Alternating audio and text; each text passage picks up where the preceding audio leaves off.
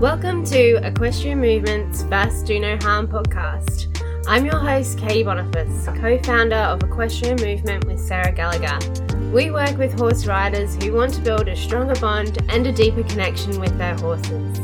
In our First Do No Harm podcast, we discuss with other industry professionals how to work with horses to firstly do no harm and secondly support their mental, emotional and physical well-being throughout the training process, so that we have horses that enjoy learning and ask to be ridden. Each episode we discuss the different influences our training can have and how we can improve our horses' overall athleticism, soundness of mind and body, and emotional fortitude, while strengthening and deepening our relationship with our horses. Each week, I will endeavour to bring to you a new episode on horse riding, training, handling and husbandry, or an interview with other industry professionals to help you address where and why you might get stuck in creating the beautiful union of dancing souls that is the equestrian sport. Are you ready to kick off today's show? Let's get started. Hey team, Katie here from Equestrian Movement, and today I wanted to talk about what is required of us when we're sensitizing our horses to our aids.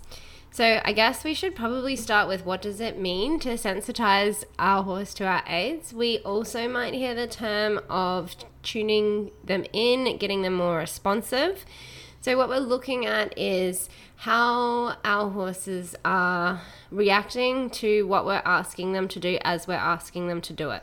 So there's lots of considerations to factor in for this one, especially when we start looking at riding. One of the biggest reasons for me advocating for a connection-based groundwork exercises with your horses before you ride them is one of the biggest issues that the horses have once we are in the saddle is how they are going to respond to our intentional cues, our intentional aids where we actually want them to respond, and how they can have the confidence to ignore our random movements and when we lose our balance and accidentally kick and jab them when we're riding them. So this is definitely something as a rider throughout my career, learning to ride, I never really thought about. It has a lot more impact on me when I am watching the school horses and how to improve their overall sensitivity and responsivity to the aids. One of the biggest reasons, or one of the things that the horses have to learn to do is that, or especially our school horses with the way that we ride, is that if they aren't confident in how to answer the question, or if they're not confident in what they're supposed to be doing, they can choose stop with relaxation. And so this means that we're not going to punish them for stopping, we're not going to push them through it, we're not going to make them do it, but we're going to hear the fact that they stopped and they chose relaxed as a way of them describing the fact that they don't know what the correct answer is. And this is a good thing because if they don't choose stop, relax, then the tension will mount and then we'll get the behavioral issue that results in, the rider falling off. Maybe the horse gets so anxious that it bolts or bucks or carries on or just gets overall frustration and confused. So on the ground, we can, have the clarity of the conversation because we're not trying to also offset our own balance against the horse's balance. And we can see these cues from our horses where they don't understand and they're not sure on how to answer it, or if they've just tuned us out, blocked us out altogether. There's quite a few reasons why our horses would choose to become unresponsive to our aids.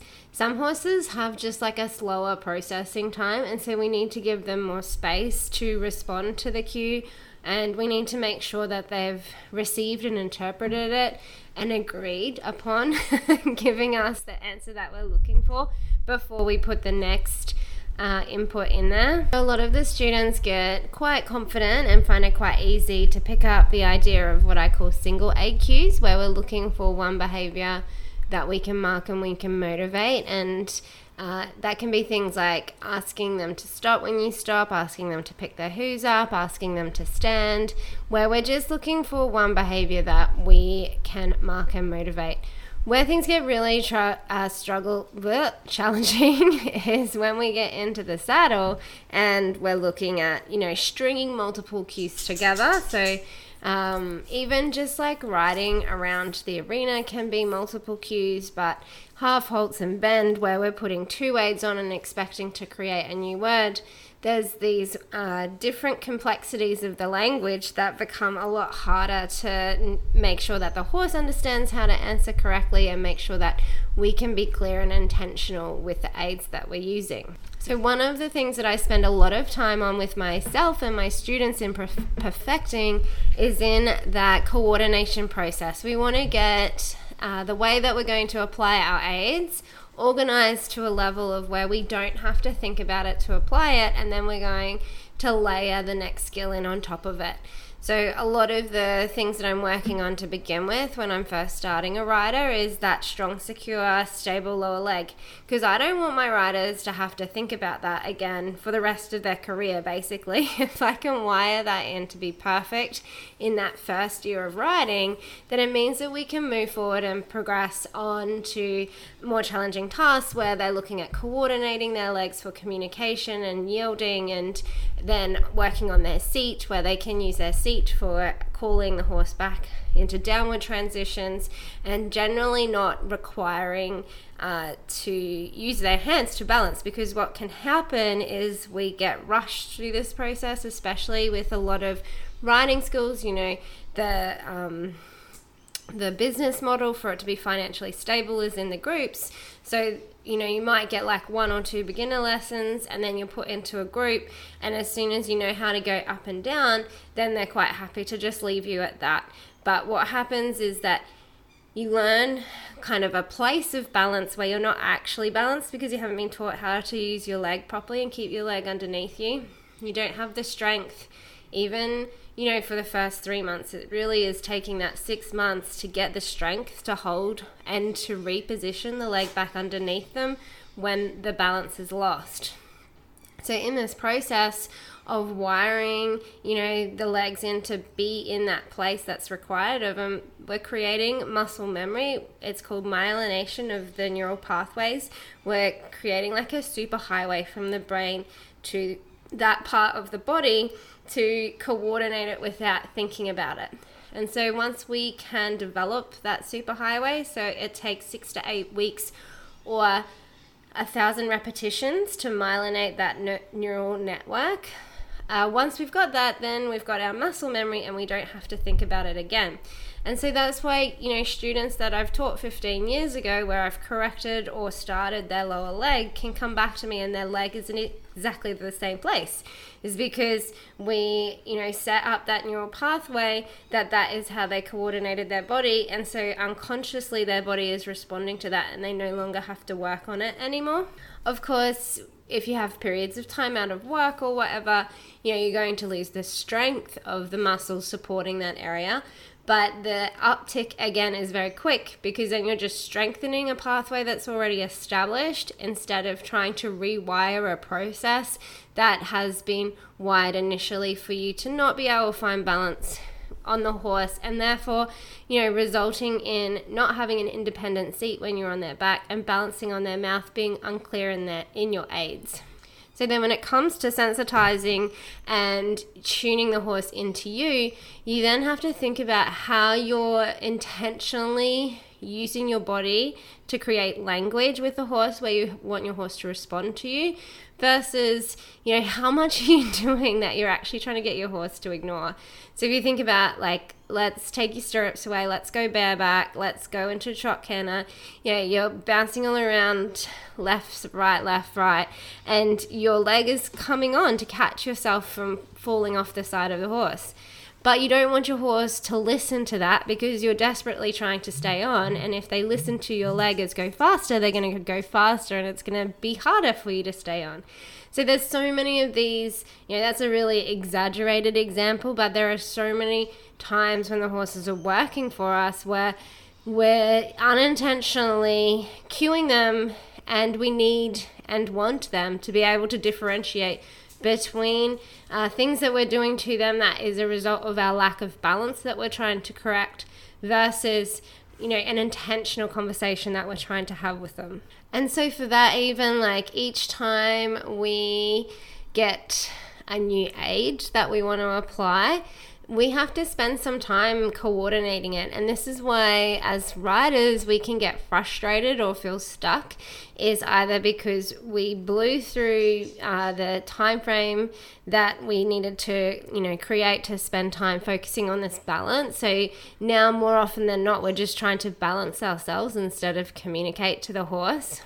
Or, we've done the work, we've got our balance, we've got, that clarity and that communication. We're still going to need to spend some time doing the slow work where we're focusing purely on effective coordination in our own body. And guess what? You got to do it both ways. So it's quite easy to see where one people will naturally pick up a coordination one way, and then the other way they really struggle with that coordination, but they're sick of doing the slow work and they're getting bored, and so they want to go faster. And then that's how we end up blowing through correct wiring and application, because now we're going to just go into our body's own default of how it's going to respond to this, instead of being intentional about how we're going to set our body up. So it's frustrating. We get stuck on this one thing that we're desperately trying to coordinate, and we don't feel like we're making any progress, and we don't feel like our horse is improving. But that's the work. You've got to spend time repeating things within your body. You've got to get that repetition into your body. Nobody enjoys drills. Just add something fun to your practice. There's so many different ways that you can set up a little lesson plan exercise for you to practice these annoying, boring coordination drills. From the get-go, all of my students are practicing doing cones from their legs without the reins, and practicing, riding the halt from their seat without pulling the reins. Because the thing is, if you don't do it now, when are you going to do it? You can have all of these high hopes and dreams of cantering through the paddock bridleless, cantering along the beach, doing over a meter show jumps and hacking out on trails. If you don't spend time building in your capacity to coordinate communication to your horse, you are inevitably going to get stuck and plateau at the limit of your capacity to coordinate your body. And so this is, again, why we want to have, the communication really solid on the ground, because I can guarantee when you hop on the saddle and you're working purely on trying to get your horse to stop from your seat and move from your legs, initially you're not going to get a response. One, because the horse knows that you're practicing on them, and so the horses don't do well when we practice our pressure release tools on them, practice our negative reinforcement tools on them. We have to get the hang of using that word as a word to ask them to do something, not just as a way of practicing our coordination of it. They know that we're not actually telling them to do something when we're practicing that coordination, and they feel us practicing coordination on them all the time. So, if you're going for a trot and you've lost your balance and you're practicing regaining your balance, or practicing getting up into your 2-point seat and holding it and losing it, we expect them to tune out and ignore us doing all of these wiggles. How do they tell the difference between when we're practicing applying ourselves to them and when we're actually asking them to do something? There is a subtle but different way of how we use ourselves when we're in communication with the horse, asking them to do something, versus when we're repeating something because we're trying to practice the coordination of it in our own body. So super simple way, tongue twister with the S's, a super simple way that I like to communicate to the horse that I'm asking them to actually do something and I would like their attention, is I'll give a little as I do it. So if I add a to it, then it means that it's a cue that I would like them to respond to. And I always start with just the cue as well. So initially, I might ask them to do something and realize that they're not really connected to me. They don't really have that focus and attention to me. So then I'll do a little, hey, I'm talking to you, could you please respond to me? and then you can call their attention onto you. And that is another thing that we're working on in our holistic horse handling groundwork through our program, is like, how are you going to call your horse's focus and attention onto you? Your horse's mind will wander, just as our mind will wander. It is a primitive skill set of the brain to wander, because that's how it orients its environment and stays kind of in a neutral place of scanning the environment for threat, so that then when something can call its attention, we're then going to go into like threat perceiving. Was that a threat? No, I'm fine. And then we can go back to felt sense of safety. So when we're working with our horses, inevitably both ourselves and our horse's mind will wonder, how are you going to call your horse's focus onto you, and then how are you going to hold it for that conversation? And then the mind is like a muscle. We have to practice flexing it to build its strength. So part of our training process, and again why we're doing our groundwork skills, again what we're doing in our holistic horse handling program, is we're building the strength of the mind to hold focus and attention for a period of time. Without practicing that, without training that, it's not going to be able to do it. And so that in itself is its own skill set that we need to be working on. There are a lot of horses that I meet, and you can tell that the rider maybe doesn't work with their horse for very often, or only does short periods of work with them, because they'll only hold their attention for 20 minutes. And so the skill is to develop the horse's capacity to hold their focus and attention for a longer period of time. So if you can think about yourself, if you're doing something that you're not intrinsically motivated to do, so you're not feeling inspired and lit up inside to do, and you're like forcing yourself to do it, might be, doing the dishes. I don't know how often you guys hear how much I hate doing the dishes on this podcast. It's definitely one of the chores in my life that I'm not lit up to do. It might be, feeding the horses on a rainy day. It might be the poo pick. When, how much effort does it take to recruit the effort to actually apply yourself to what you're doing, to that task at hand? In that period of procrastination, quite often we spend more time and effort just procrastinating than if we had have got in and done it in the first place. So that is what we're talking about with congruence, is that is your mind ready and applying itself to the task at hand, or are you finding that internal conflict to the task and so fighting yourself into doing it?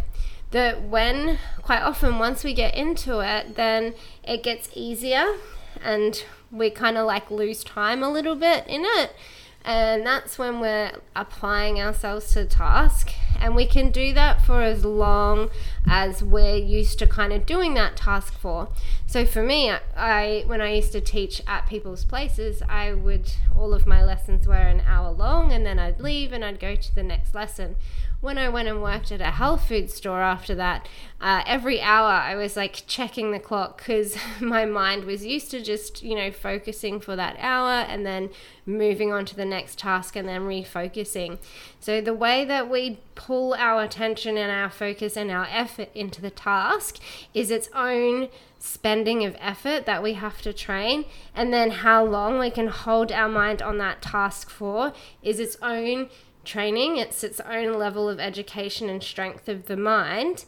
And then when the horse falls out of it, the first time they fall out of it, that's when we tend to see the behavioral issues where the horse is saying no, or they're resisting, or they're like arguing, or just like really distractible, and we can't get them to focus. And then we pull them back in. The second time we pull them into focus, it's harder than the first time.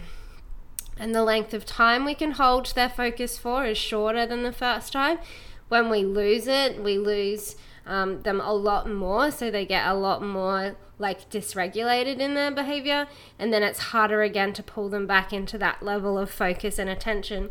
So it is its own training, and that's why we have one of our holistic horse handling rules of 3 repetitions, change direction, feel finish on a positive note, feeling like you could have done more, because you're going to stop before the horse has lost capacity to cooperate, hold focus, and hold their attention. Whereas if you get a couple of your horse's best efforts and you're like, oh my God, this feels amazing, I want to keep going, let's do one more, then your horse has spent its effort, it's given you its best effort, and it wants a break at the very least, if not an end of session. And when we keep going through that, that's when we're going to lose our horse's focus and attention and that quality of connection, because they've tried so hard and now we've lost it. And to be fair, it's quite often where we fall off as well, is because the horses start to get grumpy because they tried so hard and we're still asking them to do the hard things. So we finish on a positive note, feeling like we could have done more, so that we can stop. Otherwise, we have to re-engage them in the work, re-engage their focus and attention, so that we can finish on a positive note. And then, what will happen is my students will re-engage their focus and attention, and they'll be like, oh, they feel really good again, I want to keep going. And, the horse can only hold its attention now for a shorter period of time with less effort, because it's more mentally and physically fatigued. So sensitizing your horse is not about just the escalation of pressure, it's the structuring of your training process, it's the quality and your ability to negotiate being unbalanced and not using your body on your horse, and then being intentional with how you're using your body so that your horse understands you're trying to communicate something. And it's how are you going to call your horse's focus and attention onto you. How are you going to hold it? What are you going to give them a break for? How often are you going to give them a break? How many efforts are you going to ask for before you finish the session altogether? And all of those come together to improve your horse's overall responsivity and their engagement in training, because they understand that there's a process to it. They're getting something from it. We're showing them that fair exchange rate, that fair reciprocity for their effort. What are we giving them? And just having some grace around how difficult the whole thing is it's hard for them, it's hard for us, and we're all just kind of flopping around together hoping for the best. So, have some appreciation for your horse's ability to tolerate you flopping around on them. Have some appreciation for yourself for giving it your best effort and having a good time doing it. Because we're not out here to win sheep stations, we're out here to love our horses and to enjoy being with them. They bring us so much richness to our lives. It's okay to give them some space to process the hard things. Let us know what your favorite little tip from today's episode has been. Tag us over on Instagram and share it with us. We love what your aha moments are listening to what we're talking about. Until next time, happy trails. If you're loving what you're learning in the podcast, you've got to come check out the Arena Classroom. The Arena Classroom is our community for all things training for connection, where we delve into exercises to build our horse's trainability, process emotion, and build emotional resilience. It's where you can get individual help applying our tools like consent, communication, confidence through curiosity, connection, and so much more. It's where you learn a level of communication and connection that will blow your mind, and other trainers will tell you it's not possible. It is a safe community where you can learn training tools not shared on the podcast that will open up that connection and will further build your confidence in you and your horse's potential, so that you can stop doubting that you're good enough for your horse and questioning if you're doing the right thing. It's where you can come hang out and connect with other First Do No Harm trainers just like you and me. It's my favourite place on earth, and it will revolutionize what you believe to be possible with your horse. I guarantee it. Come join us at www.equestrianmovement.com/the Arena Classroom.